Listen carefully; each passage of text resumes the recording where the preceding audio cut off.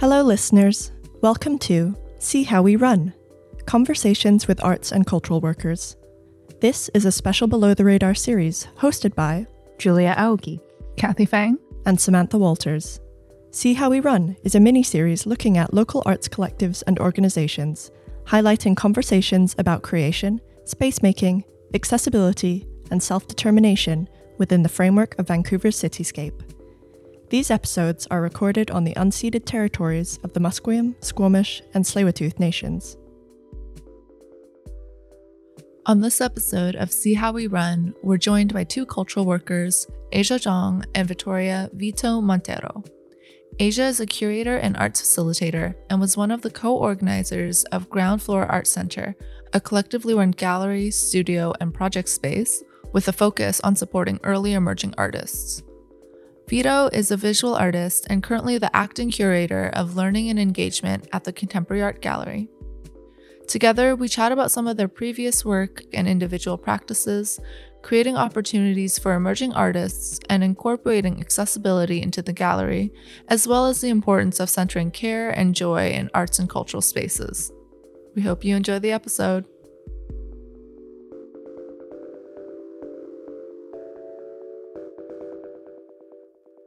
Hello, welcome back to Below the Radar. My name is Kathy Fang, and I will be your host this week.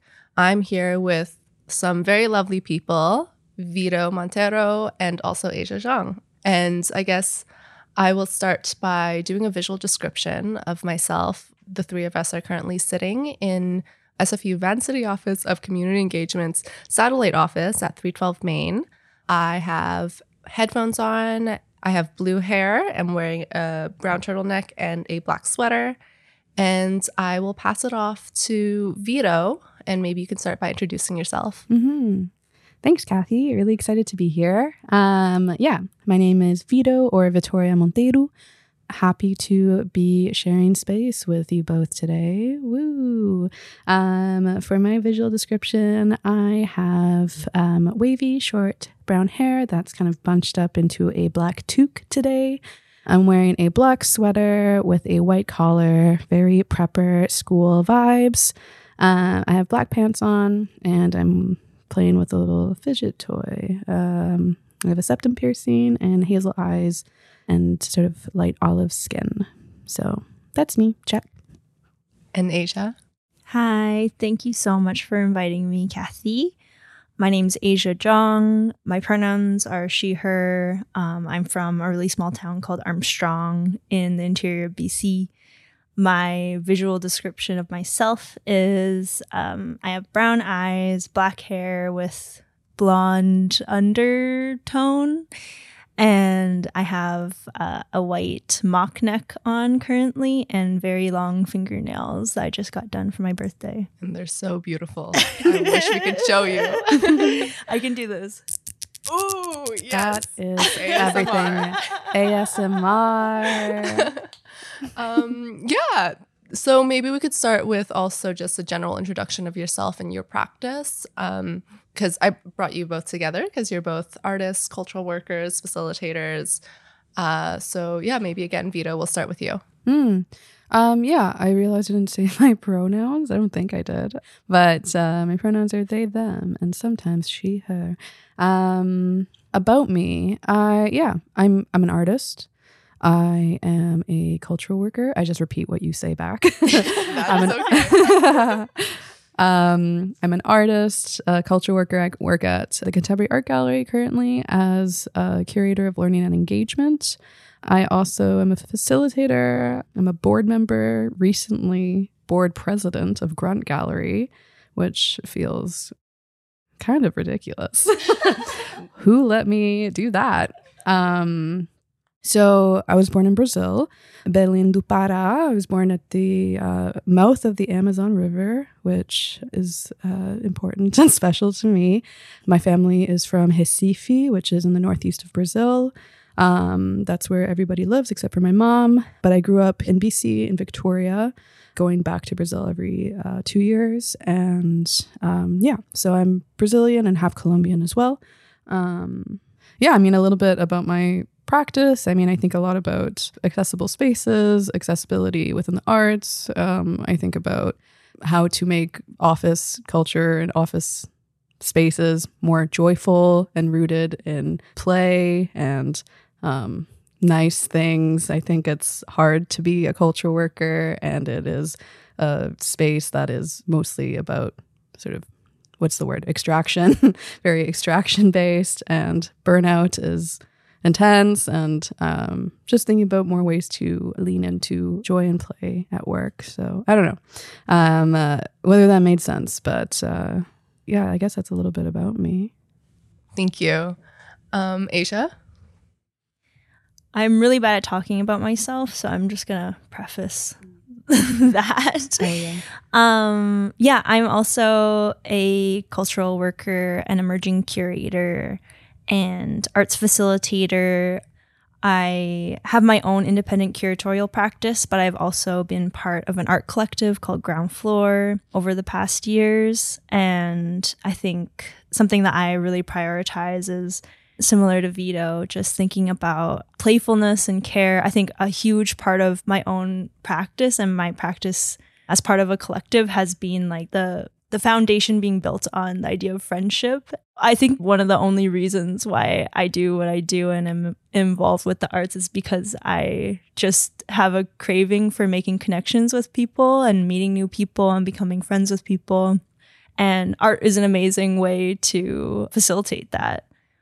So I think that's like one of the foundations of why I'm interested in even doing any of the stuff that I do currently. Yeah. Thank you. that was a good answer. It's a wonderful answer. Yeah, I think maybe that's a really great segue, because I wanted to kind of go into talking about Ground Floor. Like you mentioned, it's an arts collective that you were a part of and you did a lot of work with. And I guess I wanted to ask you about the story, if you want to share about how it started and what inspired you to start working with them. Yeah, totally. So Ground Floor was a DIY arts collective based out of Vancouver. It was started and founded by artists Yasmin Hayboob, Jack Kene, and India Elliott Oates, and then shortly joined by Carlin Savage Hughes and myself. Yeah, we operated a small gallery space in one of the abandoned shopping malls in Chinatown. Now it's not so abandoned, but at the time we were one of the only people in the mall. And yeah, we had a space there from 2018 to 2020, and we ended up exhibiting over 125 artists, a lot of it in the form of exhibitions, but also through workshops, concerts, festivals, performances, and sales. And it was also a space that we were able to provide for free for auditions, rehearsals, tutoring, fundraisers, and other sort of studio visits for early emerging art practitioners in Vancouver. So yeah, we sort of operated this space for about 2 years, and we were putting on exhibitions and events like 2 to 3 times a month. So it was like really intense. Yeah, we did it all out of a labor of love. We were completely not funded by any grant money. Yeah, trying to do fundraisers, karaoke parties, anything to sort of make back some money for studio rent. But yeah, it was completely run out of our own volition and through like the support of artists and community members that were willing to participate and be part of like the Ground Floor community. So it was like super, super special. Mm-hmm. And yeah, we really emphasized that Ground Floor was a place for and is foundationally for early emerging artists, which we describe as different from being an emerging artist, because emerging artist has such a broad definition, whether or not that's defined by like an institution or like the Canada Council or whatever. An emerging artist, I think, can be, that terminology is very daunting, because you're either an emerging artist or you're a mid-career artist. There's like no in between. So for us, we were really thinking about how can we support early emerging artists, those that have never had opportunities before, artists that have just come out of school, or maybe they went to art school 20 years ago and they want to explore their practice again, people that haven't had opportunity to get the resources that they've needed to sort of further expand their artistic practice. So yeah, that was really our priority for Ground Floor. Another thing that I just wanted to quickly mention too is that I think the reason why Ground Floor was really important for early emerging artists was because it was a space that you could fail in.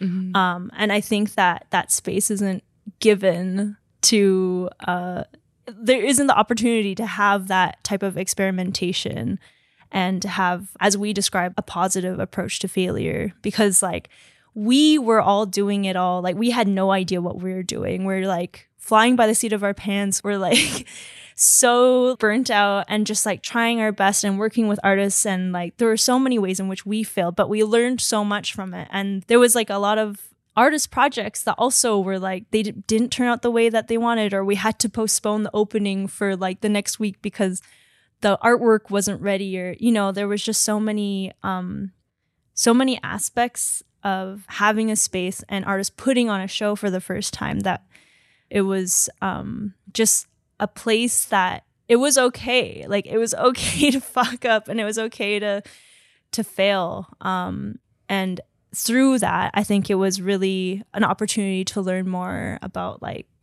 how to do any of it, how to put on a show, how to spackle a wall, how to curate paintings. Like it was just an exercise in all of that. So I think that was like super important for us too, that it was a place that was not precious.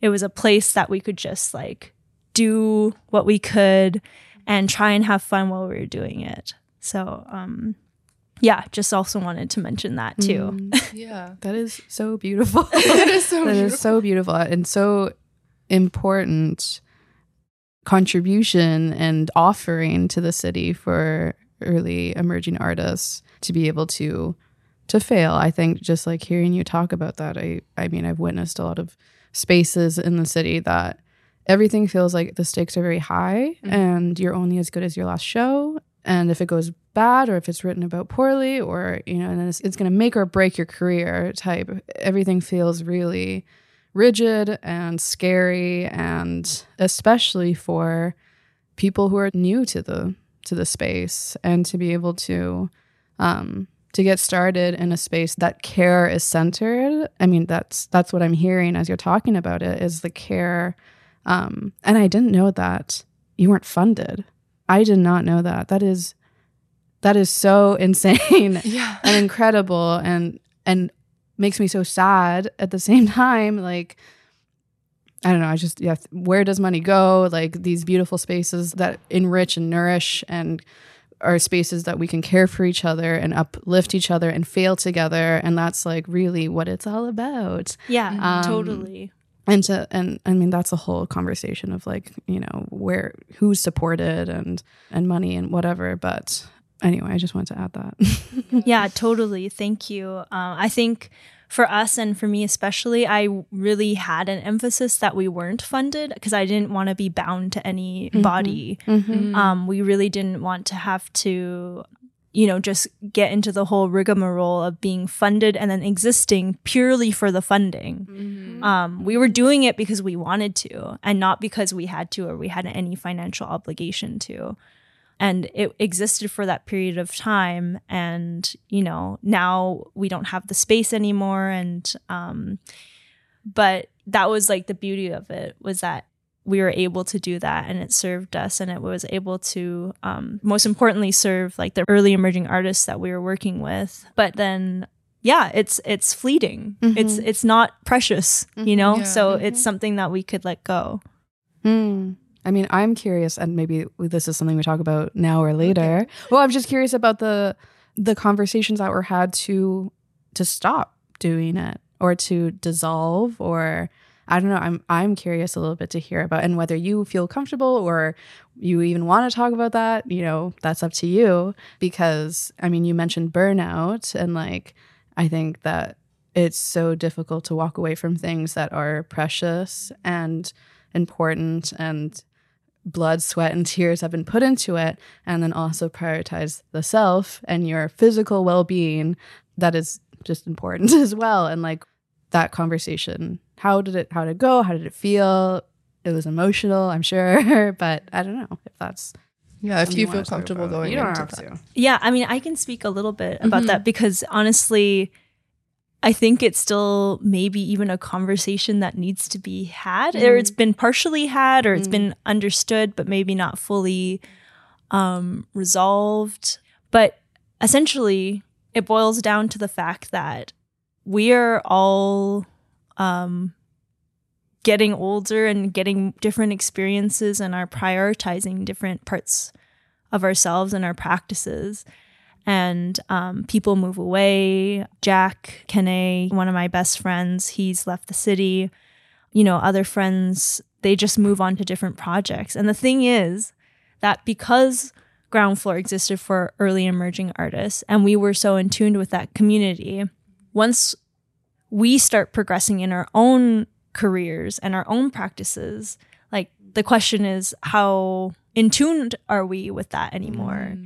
And, you know, Jack's, for example, gone on to be represented by a gallery. Other friends maybe aren't so involved with the arts anymore. Like for me, I've sort of taken on different roles at other galleries. And I think that the integral part of Ground Floor is supporting early emerging artists. And if we can no longer connect as easily with that community, that means that we aren't the appropriate ones to be doing that work anymore. So I think that was like a really tough thing to face and to recognize, but something that we always knew was going to be the case as we like progress forward in our careers and our practices. But yeah, that's basically, why. And that's such a difficult decision to come to terms with because, as you mentioned, it started from a place of love and of care and of community. So I imagine it's really hard to walk away from it. But as you mentioned before, it's meant to be something that isn't super precious, like fleeting. And I think that had opened up many doors for a lot of early emerging artists. But also it is important to prioritize yourself and think about where you want to go. Totally. Absolutely. I think there's something to say about being able to end something when the time is right and to be able to walk away. And that is an okay thing and an acceptable thing. And you've displayed this model and way of being to a space and community and that people have seen that and that can be picked up by other people, you know, like that's totally. It's not just something you provided for the space here, but it's an example. This is how something can be done. And there's a lot of doers out there. And And there was a point that we hoped that we would be able to like pass along, you know, Ground Floor. But the thing is that there's nobody that will love it and care for it the same way that you did. And in that regard, like I would hope if anybody ever did want to start something and had any questions about like how do you even begin with trying to organize like this sort of art collective or art space, I would hope that anybody would feel comfortable to reach out and ask me or any member of Ground Floor. I'm sure we would be so happy to answer any questions or anything. But yeah, when it's your baby, it's like, no.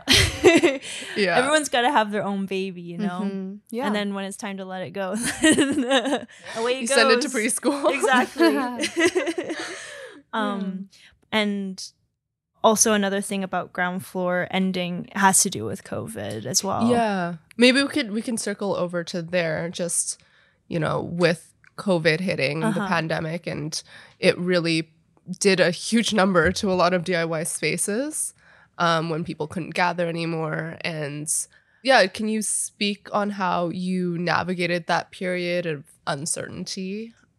Yeah, totally. So at that time, right before COVID hit, we actually were preparing to move and renovate a whole new space.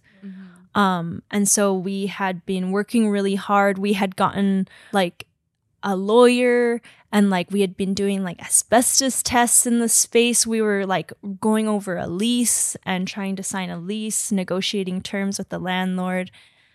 And we were just about to sign the lease when the landlord told us that what they told us about the zoning was incorrect.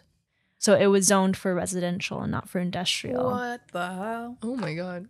And so all the work that we had ever done, like trying to make this move happen, just sort of fell through the cracks of our fingers. That's a huge oversight. What? Yeah. And the worst timing too, because at that point you can't really start looking for other spaces, right? Well, the thing is that actually was perfect timing. Yeah. Because then COVID hit. And then you would have had a space. And we would have had a That's space true. and we would have had to like pay for the rent and to lease the space and renovate it during COVID at a time that was so uncertain. It was actually like a blessing in disguise because we weren't on the hook. We had given up our old space. We had taken our names off the lease of our old space.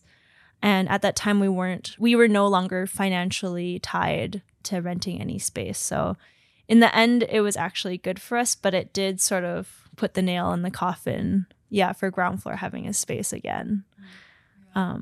But I did also want to mention that the model of ground floor is not the first to be seen, and that I totally recognize that ground floor, like, it exists because of spaces before it that had done things like ground floor, spaces like Duplex, Artist Society, spaces like Dynamo.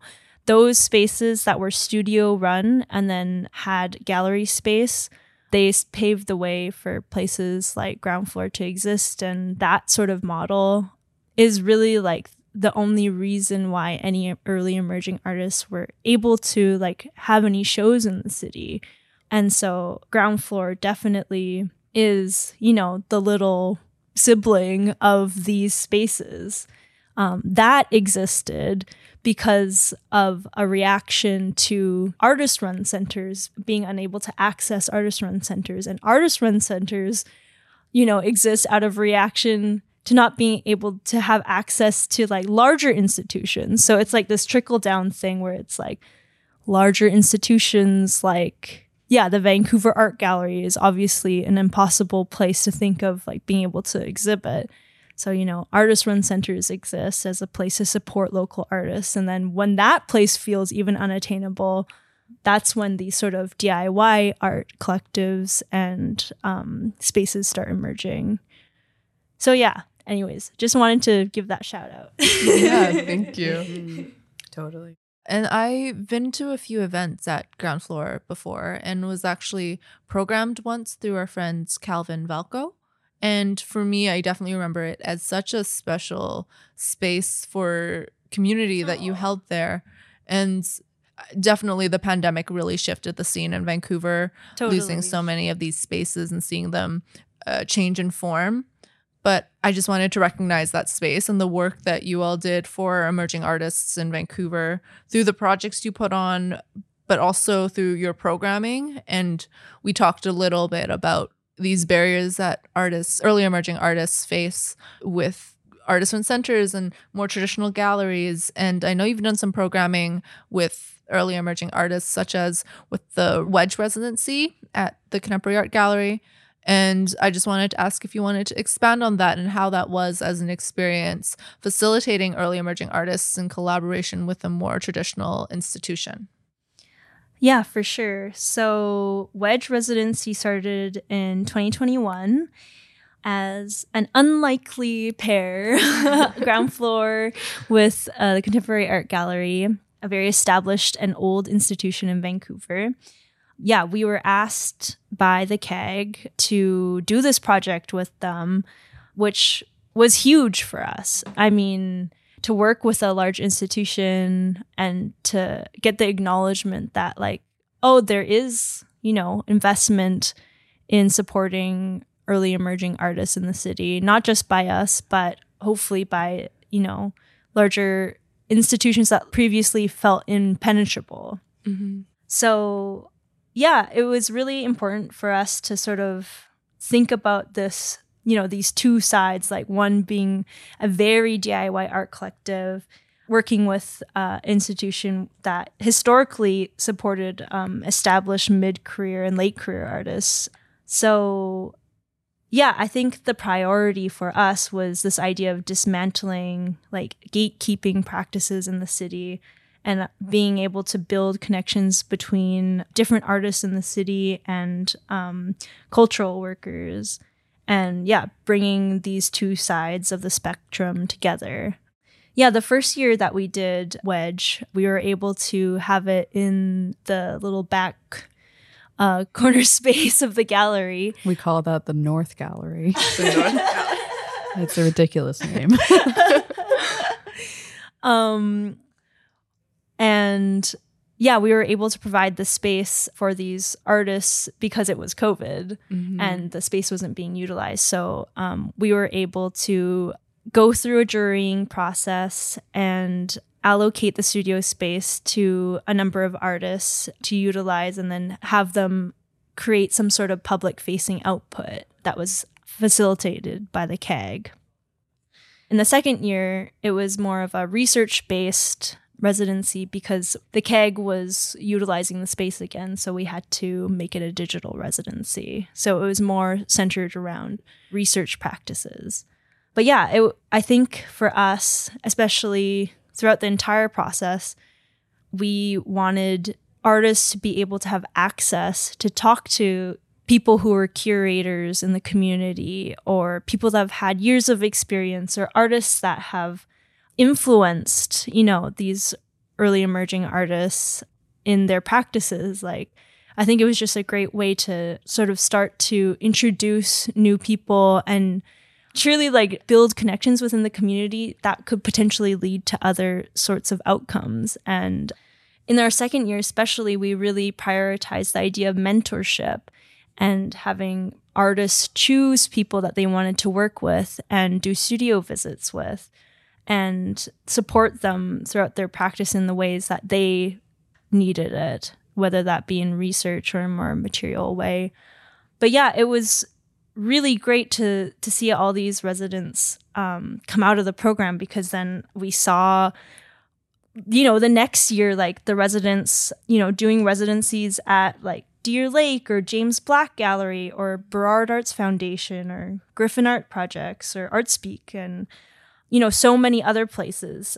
And that's the same with Ground Floor too, like as a space that people had their first shows, like to now see those artists get nominated for the Sobey, for example, like is pretty crazy. And I feel like I just feel so happy that we were able to like provide that space for artists to be able to really explore and have time and resources to dedicate to their practices. So yeah, I felt very grateful for the entire experience.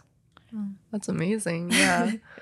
Thank you. Thank you for sharing that. And it's so great to hear about, we talked about COVID and how the pandemic has really shifted things, but also it's beautiful to hear how it's bittersweet, but how the pandemic had also opened up an opportunity for you to do programming in ways that weren't available before.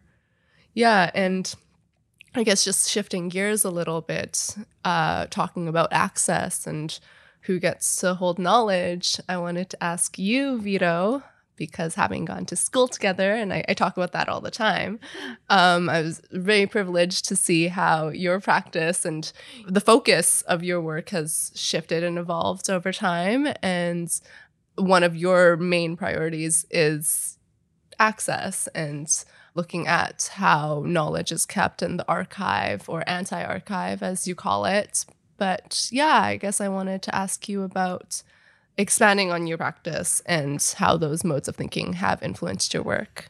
Yeah.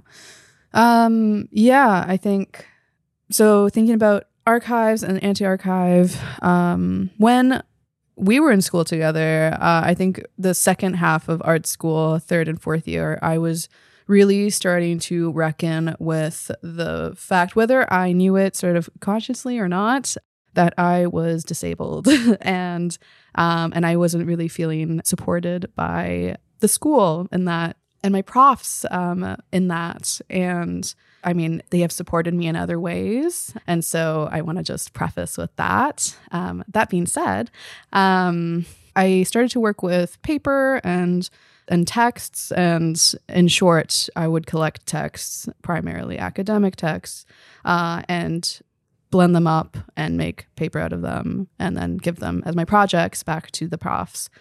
I saw that as sort of a humorous sort of pushback to my educational experience. I thought, if you aren't going to support me, I'm going to take the thing that legitimizes this space, and that is academic text and high barrier language, and I'm going to rip that up into little shreds, and I'm going to make it illegible, and I'm going to make it, I'm just going to break it down, and I'm going to give it back to you, and you're going to give me a grade. And I think that started this sort of reckoning for myself of how I saw myself as a learner within that space. And it felt sort of, I don't know, it was an exploration.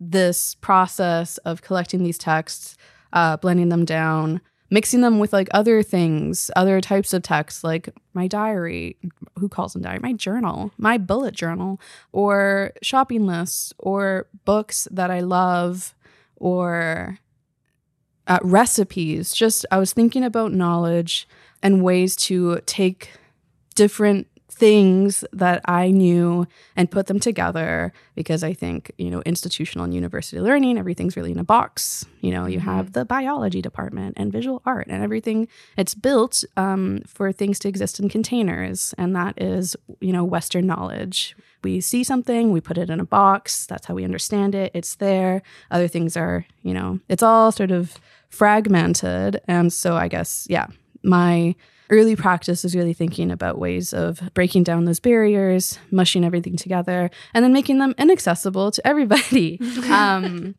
I don't think that's necessarily the solution to knowledge. I think a lot of it was really satirical, because I think inaccessible in itself, like knowledge that's not accessible in itself, I don't think that my work is like particularly speaking to that in a helpful way, but I guess just in a comedic way. I was just like, I'm doing this. I'm doing this thing.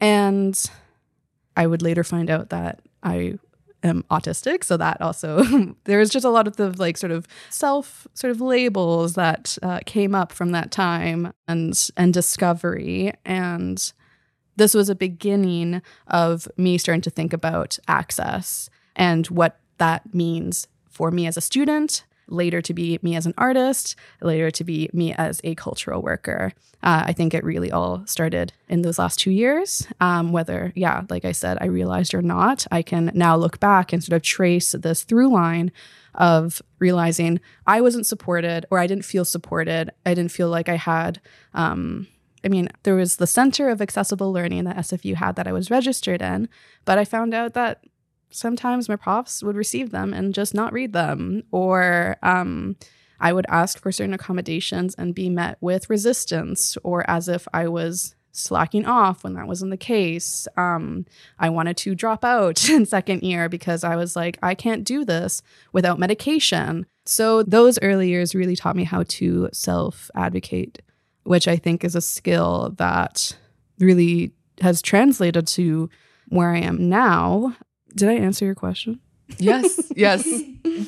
That's actually a great segue into my second question for you, which is about your community practice. So obviously your artistic practice and your community practice is very much overlapping. Can you elaborate more on that, such as the workshops that you facilitated and also your work on the Grant Gallery board? Totally. Yeah, I think over the past year and a half, 2 years, I've really done a lot of learning. It really kind of started, or the catalyst of this trajectory in my professional life or in my work at galleries started when I attended a series of workshops with artist Carmen Papelia, and it was called Beyond the Checklist. I learned a lot about what it means to be disabled in the arts. A lot of language. It was just a major download and awakening for me that really grounded me for months and I know years to come, because I realized that I have an opportunity to overlap, to advocate the way that I did for myself at school, but in these art spaces. I mean, yeah, and that has looked sort of a number of ways. You talked about workshops, and one of the things I do at CAG is facilitate these workshops called Open Studio, where I work with emerging artists in the city and have them respond to a show and do a sort of a hands-on art making activity for the public. And one of the seasons previously, or recently, I should say, I was the artist instead of the facilitator. I was in a unique position where I could respond to the gallery because I was the studio assistant for the artist showing, who is Kathy Slade. And so I realized that I had an opportunity to create a space in a gallery that I worked at, resources I was very familiar with, spaces that I was really familiar with, and I was able to do my own thing. And I think that sort of set the tone for realizing I have agency in this space. I am able to do things that are made for my brain, that are considering other people's sort of access needs really intentionally. And so I did this low sensory workshop that was about frottage, and we learned about sort of frottage as an art technique, but I dimmed the lights and I added dampers on all of them, and I had a carpet and these like lamps everywhere, and encourage people to bring headphones if they wanted to. I bought all these STEM toys for everybody because I was thinking, how can I make this space accessible for myself? And starting there. And then I think that's how it started. Like, how can I make these spaces feel good for me? Therefore, hopefully good for other people who have maybe similar brains as me, or who also have sort of sensory needs. And yeah, I think that I learned a lot through that workshop, and it really excited me because I realized like this is something I can do in other places and that they're meaningful. And I got really nice feedback from them as well. That leads to sort of my work with Grunt. So the sort of initial download happened when I got to attend those workshops with Carmen. And then I got put in contact with Grunt Gallery and worked with Kay Slater and Kami Nakashima-Showa, both of them who are doing really, I think people would like to call it radical, but it's, I think, really basic or like should be standard sort of accessibility practices in their programming. And working with them and being mentored by both of them has really shaped the way that I approach my work, both like the day-to-day at CAG and the office upstairs, and also my approach to hosting people and the emerging artists that I work with for Open Studio. Yeah, so that led to me being a board member, which really was amazing because obviously I had a lot of the context of how I thought things were run in the city came from CAG and places similar to CAG, and to witness the way that things are run in Grunt. Obviously, they're very different spaces and not everywhere can be Grunt, and that's okay also. But I really was moved and enriched and delighted by how much they center care in the work that they do, and how that really starts with the care of the staff and the care of each other. Because I think when you care for the person next to you, it makes, trust happen, or a certain level of trust. It doesn't mean that like your workplace is your family, because I feel like some boundaries there are also important. But when you do trust your workplace to a certain extent, that makes all the difference. So yeah. Another workshop I did was also for low sensory makers through the Audain SFU galleries. I co-ran actually with Kami, and we did together, and it was for low sensory makers. And again, I was thinking about how can I make this space accessible and interesting and exciting for myself. And at the time, I was like super into playing Stardew Valley on my Switch, which is portable. And I was like, let's have this workshop be centered around people's special interests or hobbies. And how can we lean into things that don't necessarily make us money or things that are sort of aesthetically pleasing, and come together and do things that bring us joy within these spaces that are really aesthetics first. Like, it wasn't inside a gallery, but it was associated. How can we bring joy into these spaces? I think that was sort of the first iteration of me thinking about joy at galleries and softness and care. And so we invited people to bring whatever sort of hobby they were doing: knitting, games, painting, drawing, etc. And that started this, or it was just a continuation of this exploration that I've been having as a facilitator. And it has now reached the third level where I have the opportunity. Kami and Kay have reached out to me to work on 2 workshops with them at Grunt Gallery around STEM toys and how we can see STEM toys as companions and how we can see stimming in the office as these like important acts of resistance within these spaces. Because I remember when I started working in an office feeling like I had to really filter myself and sort of mask really heavily, and a lot of filtering happened, and I've been sort of easing out of that. And this workshop is going to be for other cultural workers, and the goal is to explore what stimming is. Everybody stims. It's not just something that like neurodivergent people do or autistic people do. Like, it is everybody. Like, if you dance when you're happy, that's stimming. If you bite your nails, that's stimming. Playing with your hair, like these releases, these very human and bodily things that we do to release anxiety or to self-soothe or self-regulate are all very human and normal and important things. And so the workshop is going to introduce that as an offering for other cultural workers to lean into that. We're also going to make little toys that they can bring to work or give to a friend or whatever, and talk about this, the history of stimming, or the history of the stress ball is what I'm going to, I think, center, because everyone knows what a stress ball is. And I'm really finding this sort of, I want to say niche, but it's not. I'm trying not to be like, this is just a small little fragment in this community that exists. Like, this is something that everybody does. And I guess I'm just trying to like carve out a space where we can just like name it and relax and be human and care for each other. So it's really exciting. I feel comforted in this sort of trajectory that I've been on, this path that I've been on. I feel really supported by Grunt and paying me to do work like this. It feels kind of, on one hand, part of my brain is like, this is so silly. Like, they are giving me, Canadian dollars to talk about play, but at the same time, it's okay. It's Canadian dollars. Yeah, that's right. If it was USD, then they'd be out of their minds. No kidding. But that they are centering these experiences and backing them and offering them to the community. And I'm not trying to show up as an expert at all. I'm trying to learn with others.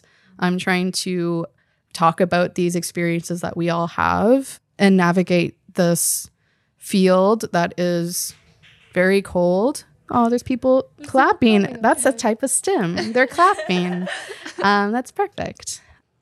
Yeah, I feel really excited and honored and privileged to be able to have this opportunity to do this thing that interests me, and I hope will maybe leave a little impact to other people that work in spaces, and that we can co-learn and share and acknowledge that these spaces are difficult, and also we can experience joy within them.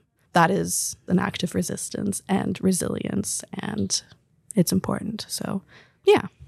Thank you. That's beautiful. Thank you for sharing, both of you, your experience and your work. And I'm hearing a lot centers around care and joy, and I think that is so beautiful and something that we should focus on more, honestly. Yeah, both of you have done work that helps platform emerging artists or find ways of accessing art outside of the traditional institution. I guess I just wanted to expand on that and also talk about how you bring accessibility into the institutional world. Yeah. I think that a lot of things that institutions will face, and people who are experiencing any sort of marginalization, who work in this field, I think there's a big surge of EDI work happening over the past few years. And I think what I hope to see and am working towards myself in like the ways that I'm inviting people into this space, like where possible, who am I inviting into this space and what opportunities can I provide them and payment can I provide them? What I've been, and again, things I've learned from Grunt and from Carmen and from other sort of leaders that work in disability justice in Vancouver is what can I bring to other spaces that I've learned and sort of model these practices? So I think an example is today when we all did visual descriptions, and thinking about ways that we can bring these small things that we learn into other spaces, that sort of accessibility doesn't have to be this, deep change is necessary, but what are small things that we can bring into spaces that model more accessible ways of being? And so things like image descriptions, alt text, descriptive audio guides, transcripts, captions. We just had a show open at the gallery and there was no captions on it. And so I had a conversation with the curator and I'm like, this would be great if we could do that, and let's do that. And so we made it happen, and now we have captions, and that makes the world of the difference of who can access this type of art. And yeah, I think small things like that has been something that I've been leaning into and makes a really big difference. And I also think when you add things, those sort of accessible points, it also softens up a gallery. Like, this isn't just a space for people who have great vision and that are hearing and that are of a certain class or whatever. Like, this is for people. We have multilingual audio guides. Like, accessibility is not just for English speakers or, like these different things that a space can do to make the gallery feel more inviting and welcoming, and that this is not just for a certain group of people. That's both like on a structural level or like in a programming way, but also in marketing and online. So yeah, I've done a lot of learning of like what that looks like over the past year, and I'm excited to continue learning. But yeah, those are my thoughts. Thank you. Yeah. And do you have any advice for emerging artists or those who are coming out of art school? I feel like it is such a daunting experience to try and navigate like the art community in Vancouver and art community in general. I feel like now more than ever, we should be supporting the emerging artists and initiatives that are happening. And a lot of people don't know where to start. So I think my advice is just to be present if you can. Like, go to openings, go to workshops, attend free events, go to performances. Maybe like connect with the people that are around, because people are interested in chatting and making connections with like new folks. That was like the beautiful thing about Ground Floors, because I got to meet so many artists, and those people came to be the most significant people in my life. And I think in particular, like, a lot of opportunities came about because we were really actively trying to just be a physical presence and assert ourselves as human beings that exist in the community in the space. And I think another huge thing for me was finding people that will be able to provide those little access points and be able to give you resources or like help you edit, a grant or something like that. Because I think people are really hesitant to ask for help, or maybe hesitant to ask for resources. But a lot of the time, people want to be able to share that knowledge. And I want to be able to share that knowledge and provide that to people who want to be able to further their practices. So yeah, to reiterate again, if anybody wanted some advice, like, I of course would be more than happy to share those resources that I do have or know about in the city. And yeah, like with the Ground Floor wedge applications, we made sure that we had a list of resources, like places to look for grants, whether it be with the British Columbia Arts Council or the Canada Council or even Vancouver small community projects and stuff like that. There are little pockets of money that you can find or different residencies that you can apply for that can always help get your foot in the door. So I think really just being present and asking for help or trying to make connections with people really goes a long way. Thank you. I'm making a little heart, a hand heart. Maybe I would say ditto. Awesome. Perfect. Okay. And just another general question, opening it up to you folks. Do you have any upcoming projects or anything that you're working on that excites you or that you want to share? Like personal projects, personal curatorial work, upcoming shows at a gallery? Felt pointed. It was. I know.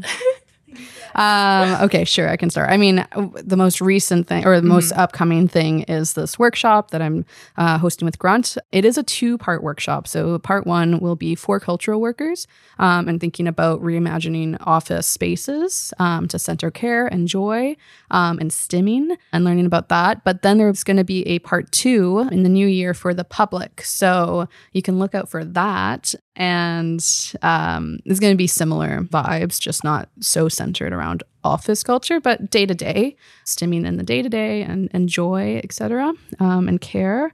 And I'm really excited for that. And next year, August of next year, I have a duo show at Art Speak with artist Lan Florency, who's a Toronto-based artist who I'm really excited to show with. And that's being curated by the Dirty Dishes Collective that are based in Victoria. And yeah, that's going to be really cool. Look out for that. Woo. Yeah, I guess the one upcoming project that I'm excited to share is next year I will be curating a project at the Dr. Sun Yat-sen Garden in both the public and the private park. It's the theme of the exhibition is about the contemporary condition of love. And I am working with Kat from Unit Pit. It will be part of Unit Pit's programming hosted by the garden. And so I'm really excited for that. It'll be work that's all in the garden. So you can navigate the garden and walk through it and encounter artworks. So yeah, that's what I'm working on. And then apart from that, I've been playing Zelda. Me too. Tears of the Kingdom? Yeah. Stop it. Every fucking night of my life I'm playing that. Oh my god. Yes. Oh my god, how far are you in? Oh, I just started. Oh my god. This is my first Zelda game ever. What? Yeah. Oh my god. Yeah. Well, I am so excited for you. I'm loving it. You're about to strap in for a wild ride. I think I've played over 100 hours now. Oh, I'm gonna be honest and vulnerable with you. I I'm love nowhere that. near the end. I Nowhere love near. that. I get so distracted. I'm like, oh, a plant here. Oh, a monster there. Yes, I'm going for a walk. Yes. Wow. I feel so left out now. You've been trying to get me on Zelda for a bit. Okay. Yeah. Oh, you got it. That's You got so it. epic. Ooh, okay. You just like really talked to my heart there. Where it's like, I was not expecting that. Our Oh my next God. interview, we will reconvene and we'll just talk about Zelda because Yes. I'll be Zelda on. review. Yeah. Yes. Okay. Oh my god. Check. That's so epic. Oh, that's so exciting. Like both projects and also personal Zelda endeavors. Oh yeah, there's a lot to do in that world. I am booked and busy, let me tell you. I am. Oh, amazing. Okay, is there anything that you would like to add or yeah, thank you so much for sharing today and all the vulnerability and also knowledge that you're sharing with everybody, with all our listeners. Thank you so much for having me and for having this conversation, Vito. It's been so nice to hear more about your projects and super excited for this workshop. Yeah. And Yeah. No, thank you, everybody. It's been nice. I appreciate opportunities to have sort of like loose and flowing conversations like this, and to share space and to be able to share these experiences. It's cool, it's special, and it's important. Thank you so much. Below the Radar is a Knowledge Schmoxy podcast created by SFU's Van City Office of Community Engagement. Thanks for listening to our episode with Asia Jong and Vitória Monteiro. Head to the show notes to learn more about their work and to keep up to date with their upcoming projects. Tune in next week for another episode of our See How We Run mini-series. Don't forget to subscribe to our show on your podcast listening app of choice, and we'll catch you next time on Below the Radar.